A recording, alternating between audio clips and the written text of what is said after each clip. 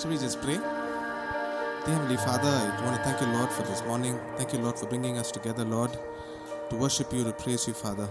God, even as I share, I pray, Father, that we would learn truths from your word, Father, about who you are, about your majesty, about your great love for us. In Jesus' name I pray. Amen. Well, today I want to share about this extravagant love of God. And I'm sure all of us would have experienced it. And I just want to take a couple of verses to go through this. First of all, this word extravagant, it is a love that lacks restraint. Okay, it's a love that is so generous. And if you look at these words, I took these from the dictionary. It says exceeding what is reasonable or appropriate, or being excessive or elaborate. A love that continues to love in spite of who we are. It's a very excessive love. People get upset about that love, but that's the love of God that He has for each of us.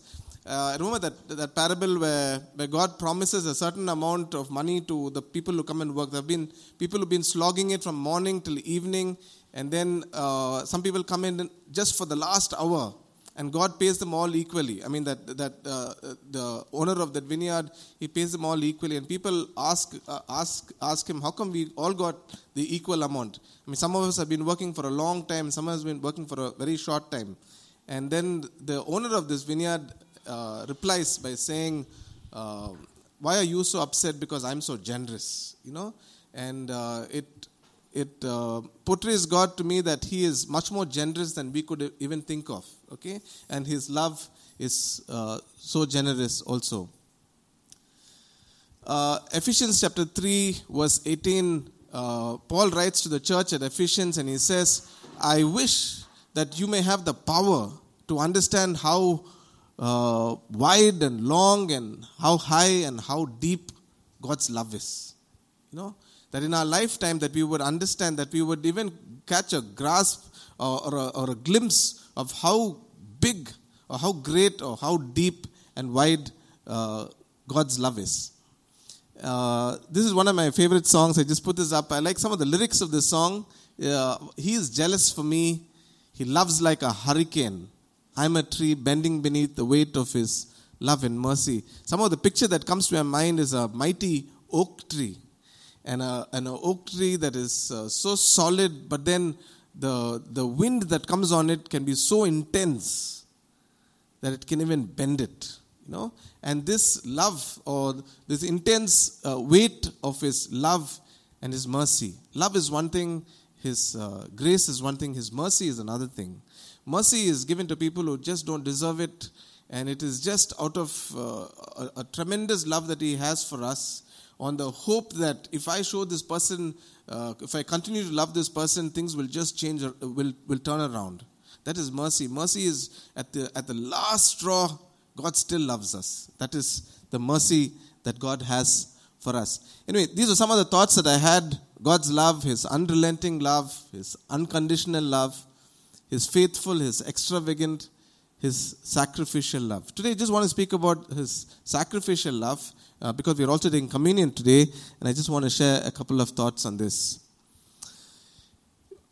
When I was doing my, when I was in Chennai, doing my post-graduation there, I had a colleague of mine who came to me one day and said, Yada, you Christians, you will just do whatever you want, and then you will ask God to forgive you, and He'll forgive you. He said it in a very mocking, demeaning way about our God, that you will do whatever you want, and then you'll go and ask Him to forgive you, and He will.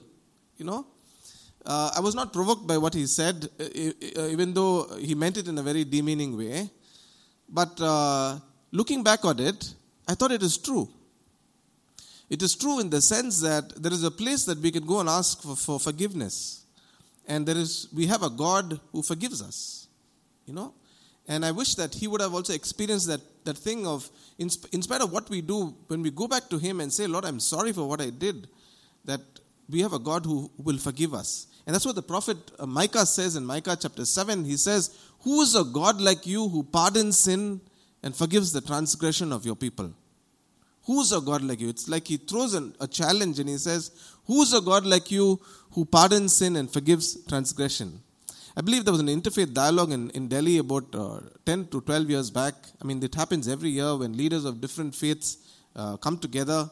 And I believe a leader of another faith asked the person who was representing the Christian faith there, one of the bishops, and he asked, what is it that your God can do that our gods can't? You know, a very challenging question he put in that interfaith dialogue. And one of the responses that this bishop stood up and said was, our God can forgive. You know, and that is so much part of our Christian faith, that we have a God who loves us and can forgive us. And verse 19 says, verse 18, the last bit says, you do not stay angry forever, but delight to show mercy. It's something that he loves to do. He delights to show mercy. You will again have compassion on us. You will tread our sins underfoot and hurl all our iniquities into the depths of the sea. I think through the Old Testament, there were many pictures that God gave about the way he would forgive us. There's one verse which says he will put our sins behind his back. There is this verse which says he will tread our sins underfoot. And this verse also says he will hurl our iniquities into the depths of the sea. Yeah? These are all different ways which will project to a common man that God has dealt with our sin. In Psalm 103, how he says, as far as the east is from the west, so far has he separated our sins from us. And then in the New Testament, how it comes so beautifully where it says, he put our sins on the cross and nailed it there. You know, but all of these are verses which say how he deals with our sin. I like this restoring love of God, and I love this picture also. I don't know, somehow the artist has portrayed a father who, I mean, he is really running. And if you look at the expressions on his face, I mean, he is looking forward for something as he's running. He's looking to his son. I'm sure he must have spotted him, or even if he didn't see him, if news came home that your son is lost, I think he's caught somewhere, and here's a dad who just drops everything and runs. And Psalm 23 so beautifully says that he restores my soul. You know, among all the restorations that we can have, I think the greatest restoration that we can have is for our soul. Yeah? And without that restoration, there can be a restlessness that comes inside. Like when Cain killed Abel, and God was dealing with Cain, and God deals with all of us also when we sin. And Cain tells God, I will be a restless wanderer on the face of the earth. No? I think it had already set in the consequences of his murder of his own brother, that a restlessness in his soul. And I'm sure David also went through this restlessness several times, and God restored it, you know. And that's why he put it down when he said, he restores us, he restores my soul. The unconditional love of God, and I think the best thought of an unconditional love is the love that our parents can have for us, you know, or we can have for our children, be it father, be it mother, you know. And here Psalm 27 verse 10 says, even if my father and my mother abandon me, the Lord will never leave me, it says. In this version it says, the Lord will hold me close. Isaiah 49 says, can a mother ever forget her baby that she once held at her breast? Can never. You know, that can never happen. He's throwing the challenge himself. Can a mother ever forget? In the sense that she cannot. But then it closes by saying, even if she does, you know, it's a double challenge almost. Even if she does, I will never forget you. The faithful love of God. 2 Timothy chapter 2 verse 13, it says, even when we are unfaithful, he continues to be faithful because he cannot deny who he is. That's his nature. He cannot deny who he is. Even if we deny who he is, he cannot deny who he is. And I look at this picture in Peter. Peter denied Christ, you know. At that point, I'm thinking he must have been fearful. He must have just wanted to be there with Jesus. For whatever reason, he denied. And God catches up to him. And it was not that Jesus loved him any less, you know. Jesus was not trying to reassure his love for Peter, because his love was an unchanging love. But he was just trying to reassure whether Peter still loved him. You understand? Because life had taken Peter through a certain circumstance that Peter went back fishing.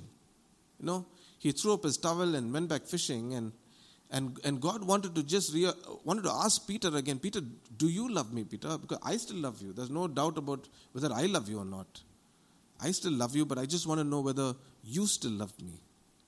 And God would ask Peter, do you love me? 3 times. Just to make sure that things were clear between them. That even if we are unfaithful, He is still faithful. Yeah. One of my favorite verses, Romans chapter 5 and verse 8, it says, "But God directed His love towards us, that while we were sinners, Christ died for us." I put it there that Christ died for me when there was nothing good about me, nothing to feel proud about me. And I like the way I think the Message translation puts it. I loved you at your darkest. Same Romans chapter 5 verse 8. How it portrays God's love for us, that He loved us at not the best moment in our life. Of course, He loves us in the best moment, but He still loved us in our darkest moment.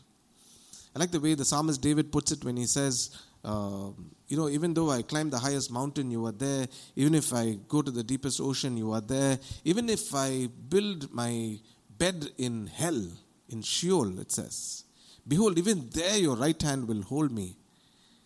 In the sense that God would never let go of us. It's a love that would come chasing after us and get us no matter where we are in life. Yeah, He loved me at my darkest. Well, in the few times that I've been to US, at least to Boston, I'm sure even Dr. Sunil would maybe remember. There were many roads as we drove through Boston that there would be people holding placards up like this. And the placard would just say, hungry, need help. Or homeless, need some shelter. Or poor, need food. There'll be people on the road or people, at busy junctions. And they would just hold a placard and stand there, and you could lower your car window and you could give them money or food or whichever. Is that okay? But I also feel that there are many who also hold placards up saying, I'm sinful and I need some forgiveness, And I think that is a greater need among people. And they may not be carrying flags up like that, but the sense is like that. The sense is like many people putting their placards up saying, sinful, need salvation. If there was a way out, I want to try it out. Is that okay? I remember my own time when God touched me when I was in my pre-final year, when one of my classmates, he gave me the gospel, and one of the things he said was, there is a Savior even who will forgive us. And that word Savior hit me like a bolt of lightning. Because at that point of my life, if there was a Savior, I surely needed Him. And the word Savior made so much sense to me at that point. And if there was an offer of salvation that God would give, I would surely take it at that point of time. And I wish that we would be sensitive to this fact that there are many who are carrying this placard saying, sinful, need some forgiveness. As we as Christians, we know there is a place that we can go. Before our exam, we know there is a place where we can go and pray. And if we do badly in our exam and we flunk it, there is a place that we go and say, God, I've just messed up, it's all right, and God will give us a reassurance, And we're going through any difficult time. We lost a loved one, our children are sick. There is a place that we go and we pray. There's a place that we go and offload our burdens. And I look at some of our non-Christian colleagues and friends, and I wonder, where do they do it? Where do they go pray? I mean, where is this God where they would go and with that assurance that God will heal my child, or with that assurance that God will get me through this difficult phase? What do they do to offload their burden? Is that okay? And I believe there are many like this. Why do you think the shepherd is carrying this sheep? There are others walking down. Weak. Momentary weakness or not as strong as the others? Perhaps. So maybe a season of weakness. Maybe hurt. Maybe injured. Maybe lost and frightened, It may have been just that sheep that that the shepherd went and picked up that was lost and frightened, and and this shepherd was just put it over the shoulder and said, you stay on my shoulder for a while till your heart rate comes down a bit and I'll let you down after that. It's that kind of sense where the shepherd is holding the sheep, because this sheep among the other sheep needs a little more care and a little more love for this season. Are you with me? And this thing also portrays the fact that there are many who are in need of that Savior. 1 Timothy chapter 1 and verse 12, Paul writes his testimony down very briefly, and then he says, even though I was once a blasphemer and a persecutor and a violent man, I was shown mercy. What a great statement. It was not even grace, it was mercy. Mercy is the extreme, where you are totally gone and intentionally done things that have upset him, and you know for sure that God is upset with you and he could have dealt with you anyhow. And he has probably dealt very sternly, but still it is because of his mercy that he still holds on to you. Understand? Mercy is that extreme.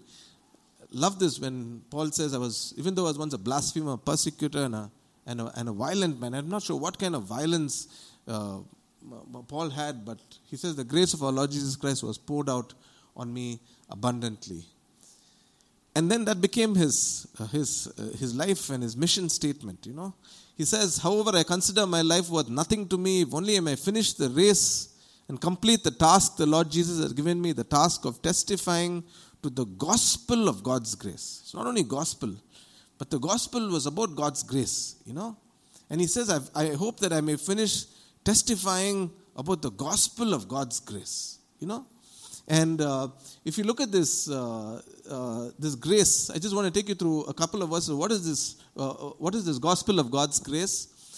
Very simple. The gospel that we've always heard. That sin separated us from God. Isaiah puts it down so beautifully. But your iniquities have separated you from God. Your sins have hidden you from His face. And then there's this huge gulf between man and God. And then, so what is sin? Again, if I let Scripture explain Scripture, 1 John chapter 5 verse 7 says that all wrongdoing is sin. No? All wrongdoing. All wrongdoing according to who? All wrongdoing according to what God has put in the Scriptures. Okay? And sin has broken relationships at all levels. And the worst thing is sin has broken relationship with ourselves. And sometimes we don't like ourselves because of the kind of people we are. And I don't accept who I am because I don't like me sometimes because of the things I do. Like how Paul puts it, the very things I hate to do, I keep doing. Who will rescue me, wretched man that I am? And sin brings guilt and shame. That's the worst thing that it does. It not only brings separation and brokenness, it also brings guilt and shame. And the solution for sin, out of desperation, people have tried different things, good works or religion or money or morality. But the solution for sin was a person. It was not any of the other things. I like this verse from 1 Timothy where it says, for there is one God and one mediator between God and mankind, the man Christ Jesus, who gave himself as a ransom. A ransom was a price that was paid. I give this example. Suppose my daughter was kidnapped, which I believe would never happen. But imagine this guy who's kidnapped says, 50 lakh bucks, meet me at this place. I'll give her back to you. Man, I'll go work like anything to get that 50 lakh bucks. I will work till I get that 50 lakh bucks and meet this guy and just pay it off because my daughter means everything to me. You understand? That's ransom. Ransom is when I pay an amount which is hugely expensive for me, but I will still do it because the joy that I'm going to get out of it is much more. Yeah. And here Christ Jesus gave himself as a ransom. Now, I'm just going to go through a little bit of the sacrificial love, and I wish you would catch some of these verses. So the solution for sin in the Old Testament was a penalty. Okay? And the penalty was blood. And sometimes it sounds so cruel or wicked, almost like God would demand a sacrifice. It was blood for blood. If I committed a sin that demanded my death, And if I wanted to save my life, I have to give life for life. You understand? And the Bible says that the life of an animal is in its blood. Okay, it's there in the book of Leviticus that the life of an animal is in its blood. So if life has to be replaced for life, it has to be blood. That's the only way I could understand sacrifice. And then imagine an Old Testament sacrifice. I think I've shared this before, but imagine if I did something wrong. Okay, and imagine we lived in a community like our own college campus. Imagine the temple was the Scarborough Auditorium. Imagine if I sinned and I needed to. There were two ways to offer sacrifice for sin. One was the sin offering that could happen whenever you sinned. The other one was the Day of Atonement. Okay, that was a separate day set apart. But otherwise, there was a sin offering that you take to the temple. Imagine if I had sinned and then I asked my dad, I need a goat. And then he asked for what? And I said, I can't tell you. And then he, out of his generosity, he gives me a goat. So I put that goat over my shoulder and I'm walking through my community. I passed through 10 houses to reach Scarborough Auditorium. Imagine that was the temple. And then I give it to the priest who sacrifices it on my behalf. Imagine a couple of days later, I do something else and I know it's a sin. And then I go to my dad again and I say, I need another goat. And he's very upset with me. He says, now what did you do now? And this rebellious teenager that I am, I look at him and say, I can't tell you, but I need another goat. And out of his generosity, he still gives me another goat and I take it, walk past those 10 houses in my community, take it to the temple and give it. Can you imagine a couple of weeks down, I take another goat and I'm walking through and I'm walking through again. Imagine what my people in my neighborhood must be thinking about me. There he goes again. My God, this fellow will never change. Just look at him. God only knows what he's done. Are you with me? That was confession. When I carried that lamb and went into the temple, it was a confession. Everybody in my neighborhood knew that this guy has been up to some mischief. Are you with me? But confession was public in the Old Testament. Okay? But in our situation today, if we do something wrong and then we want to ask God for forgiveness, we can lock ourselves in the privacy of our room and cry out to God to forgive us. And we have a God who will forgive us also. How beautiful it is, that our confessions are sometimes not even public. It is so private. That even in the quietness of our room, we could confess and say, God, I'm sorry. But the important thing is that is confession that we need to make. Yeah? In the New Testament, Christ became that atoning sacrifice. I just want us to go through a couple of verses. I would wish that you would note this down because some of these verses we need to know. Okay? Romans chapter 3 verse 25 and 26. It says, God presented him as a sacrifice of atonement. What a beautiful verse, no? God presented him as a sacrifice of atonement. For a long time I thought that Christ offered himself, which is true. He went, did that all by himself. But then to think that how the priest would offer a sacrifice for us. And here it is, God presented him as a sacrifice of atonement. Is that okay? And then it says in verse 26, he did it to demonstrate his justice. So then it is not like how my colleague put it. Yeah, you fellows, Christian fellows will do whatever you want and then you go and ask God to forgive, he'll forgive. Of course it is partly true. But then if you look at it from God's side, it was did it because of his justice. Every time in his justice there was always mercy. Okay? Romans chapter 8 verse 3 and 4, it says, for what the law was powerless to do in that it was weakened by the sinful nature, God did by sending his own son in the likeness of sinful man to be a sin offering.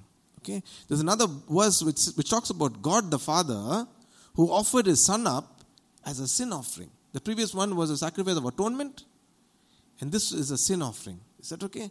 So it's very powerful imageries when what Christ did on the cross for us is what God did by presenting him as a sacrifice of atonement. Okay? And the sacrifice was a one-time complete sacrifice. Okay, it is very comforting sometimes to know that what Christ did was one time and he's not going to do it again. Okay, and that single sacrifice covers me for my lifetime. Is that okay? A single sacrifice done 2,000 years ago, much before I was born. Okay? Much before I was born, He redeemed me. He redeemed all of us. Is that okay? It was a one-time eternal sacrifice. We'll just go through some of these verses. And Hebrews chapter 10, okay, 11 to 14, it says, day after day, every priest stands and performs his religious duties. Again and again, he offers the same sacrifice which can never take away sins. But when this priest had offered for all time one sacrifice for sins, okay? When this priest had offered for all time one sacrifice for sins, he sat down at the right hand of God. Since that time, he waits for his enemies to be made his footstool, because by one sacrifice, he has made perfect forever those who are being made holy. Verse 18 says, and where these have been forgiven, there is no longer any sacrifice for sin. There is no longer need for another sacrifice for sin. Are you with me? There is no longer need for another sacrifice for sin. He is not going to do it again. He's not going to do it again for some sin that I might commit in the future. Is that okay? Not that I want to commit, but His grace has covered it. It was a one-time sacrifice that covers for our sins. Not only for our sins. The comforting thing to know is that it is for the sins of our children and for our grandchildren. Is that okay? And it is a sacrifice that covers over our sin. How beautiful it is. A one-time sacrifice. Hebrews chapter 7. Okay, it's another verse. I'm just reading from verse 27. Unlike the other high priest, he does not need to offer sacrifices day after day, first for his own sins and then for the sins of the people. He sacrificed for their sins once for all when he offered up himself. Okay? It's nice to know that it was a one-time sacrifice. It covered forever. Sacrifice for sins. Okay? Hebrews chapter 9, another verse 12. It says, he did not enter by means of the blood of goats and calves, but he entered the most holy place once for all by his own blood, thus obtaining eternal redemption. Again, it is an eternal redemption. It is not a redemption for a season, but it was an eternal redemption that he did for us. Okay? And the deposit of that, of the guarantee, the Bible says the guarantee of the eternal sacrifice or redemption for us is the deposit of the Holy Spirit in our lives. Is that okay? The deposit of the Holy Spirit, the book of Hebrews says, is a guarantee for our eternal redemption. How beautiful. Is that okay? He's put a seal on us. Is that the presence of the Holy Spirit in our lives is a guarantee for His eternal redemption for our lives. Okay? Colossians chapter 2, I like this verse very, very much. Colossians chapter 2, I'm reading from verse 13. When you were dead in your sins and in the uncircumcision of your sinful nature, God made you alive with Christ. He forgave us all our sins. Again, another beautiful verse. He forgave us all our sins, having cancelled the written code with its regulations that was against us and that stood opposed to us. He took it away, nailing it to the cross, and having disarmed the powers and authorities, He made a public spectacle of them, triumphing over them by the cross. See, the death of Christ for us was He didn't die in the back of somebody's backyard, you know. He didn't die in a nowhere place. He died in a place that was a public spectacle. He made Himself a public spectacle in the sense that all of heaven knew and all of hell knew that this death that He did for us was a public event. Is that okay? You know, when we were small, I think that's when that poster came out. The poster of the cross with that beautiful crimson cloth, you know, and then that writing which says, I asked Jesus how much He loved me, and this much He said, and He stretched out His arms and He died. You know? I remember the first time I saw it in ELS, tears started rolling down my cheek. It was so powerful. I asked Jesus how much He loved me, this much He said, and He stretched out His arms and He died. It was a public demonstration of His love for us. You know, the proof of His love for us was His death for us. If we have to ask ourselves today, what is the proof of our love for Him? What is the proof of our love for Him? What would we say? If I asked Him, what is the proof of your love for me, Lord? That poster says, I stretched out my arms and I died on the cross for you. It was a public spectacle. Is that okay? If Christ were to ask us, what is the proof of your love? What would we have to say. Next verse. So then we have this question, does God understand my temptations and my weaknesses? Of course He does. Hebrews chapter 4 says, we do not have a high priest who is unable to sympathize with our weakness. We have one who has been tempted in every way just as we are, but yet was without sin. Okay? It is not that He does not understand us. Sometimes to meet people who will understand the struggles that we are going through is very difficult. That's why somebody said, if you want to have a good mentor for your life, you have to have a mentor who's gone through everything in life. Otherwise, if they've not gone through everything in life, they can be very judgmental and critical of what you're going through. But if you have a mentor who's gone through stuff in life, but he has learned to overcome it, and then he becomes a very good mentor, he'll give you the correct advice that you would need. And he would give you the good encouragement that you need. And then this verse says that we have a high priest who's been through everything, yet without sin. Tempted in every way, yet without sin. And He's able to sympathize or empathize with our weakness. Is that okay? He's able to sympathize with our weakness because He has been tempted in every way, just as we are without sin. So how does it apply to us? How does this whole thing appear to us? Revelation chapter 3 verse 20, beautiful verse which says, here I am, I stand at the door and knock. If anyone hears my voice and opens the door, I will come in. Okay? And I love this picture, I love this verse because, after Christ rose from the dead, when He was there in the upper room, when all the disciples were gathered together, and the Bible says the doors and windows were shut because they were scared of people who would come and arrest them and take them away. The Bible says that Christ came through closed doors. He never asked them their permission whether He could come into that room. Even though they were shut up and closed in that room, He came through closed doors. Is that okay? But then this verse says, if He wants to come into our hearts, if He wants to come into our lives, He doesn't come in like that. He could. He's God. He's sovereign. He could just walk into your life anytime He wants. But He doesn't. He just stands there. He knocks at the door of our hearts and says, I'd come in only if you would let me in. I'd come in only if you would let me in. Such a gentleman He is. So how does this whole thing appear,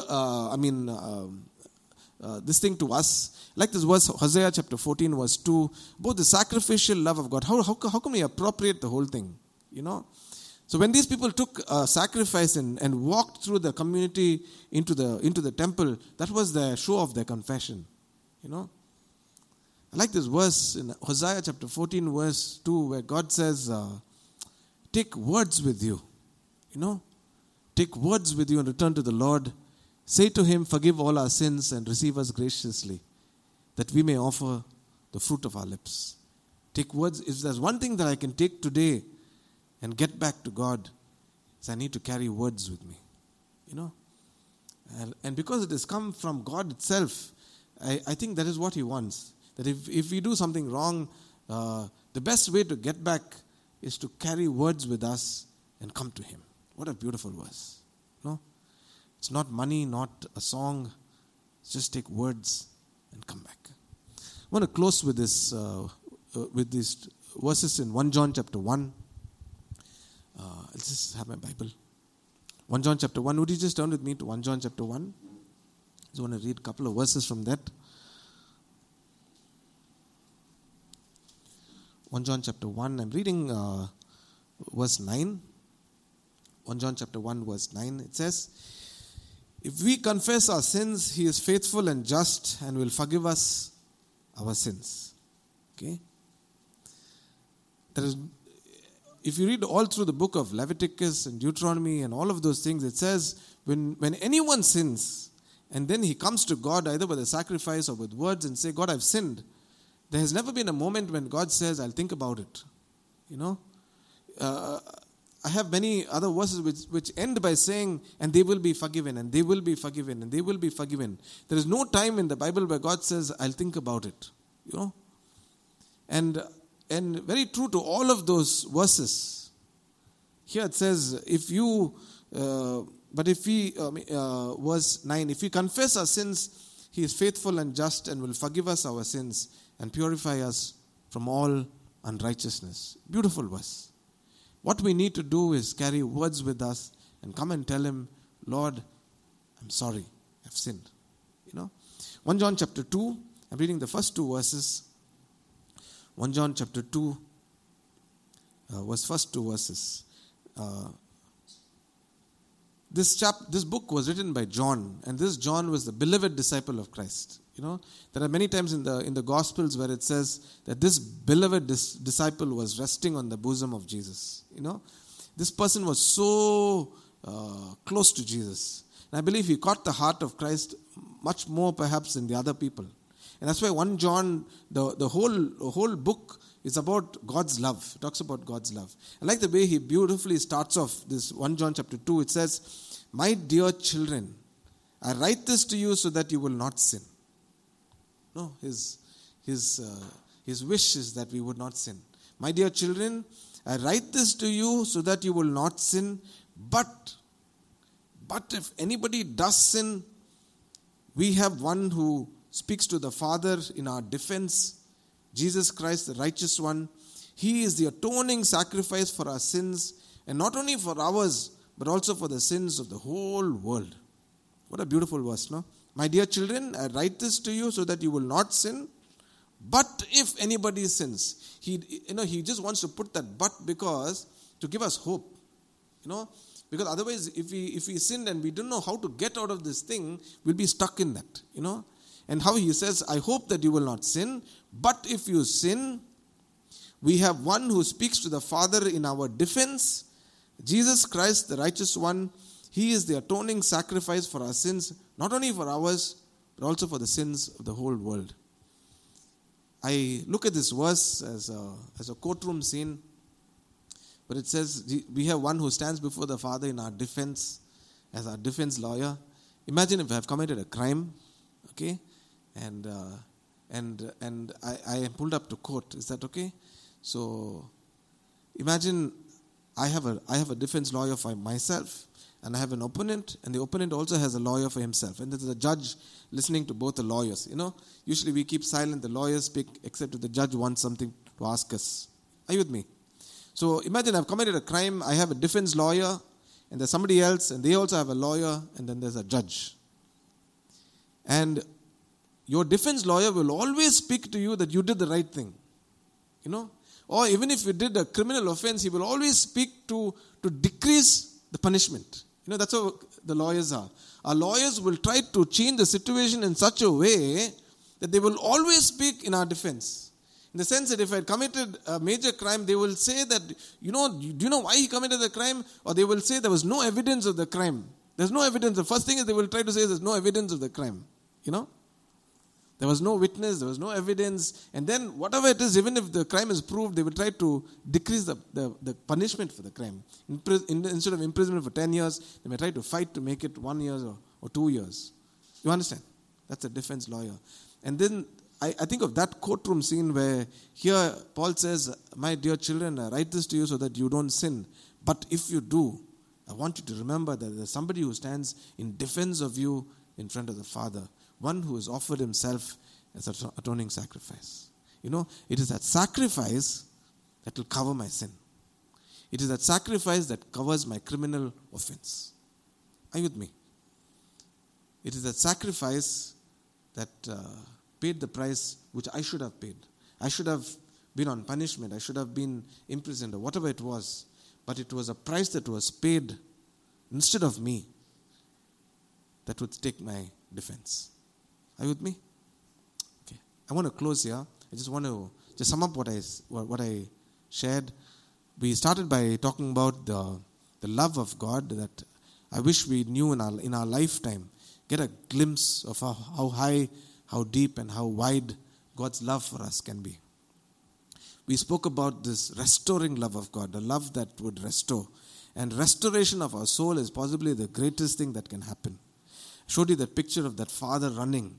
And I could never forget the expressions on this father's face on this painting, about the speed at which he would run to get his son out of trouble, And God's love was a sacrificial love. And the solution for sin was a person. In the Old Testament it was a penalty. It was a public demonstration, a public confession. And in the New Testament it is about this person of Christ whom God offered up as an atoning sacrifice. I said, okay. And the power of confession, what confession can do in our lives. And I wish that in our own lives, that every time we stray away, that we would carry words back.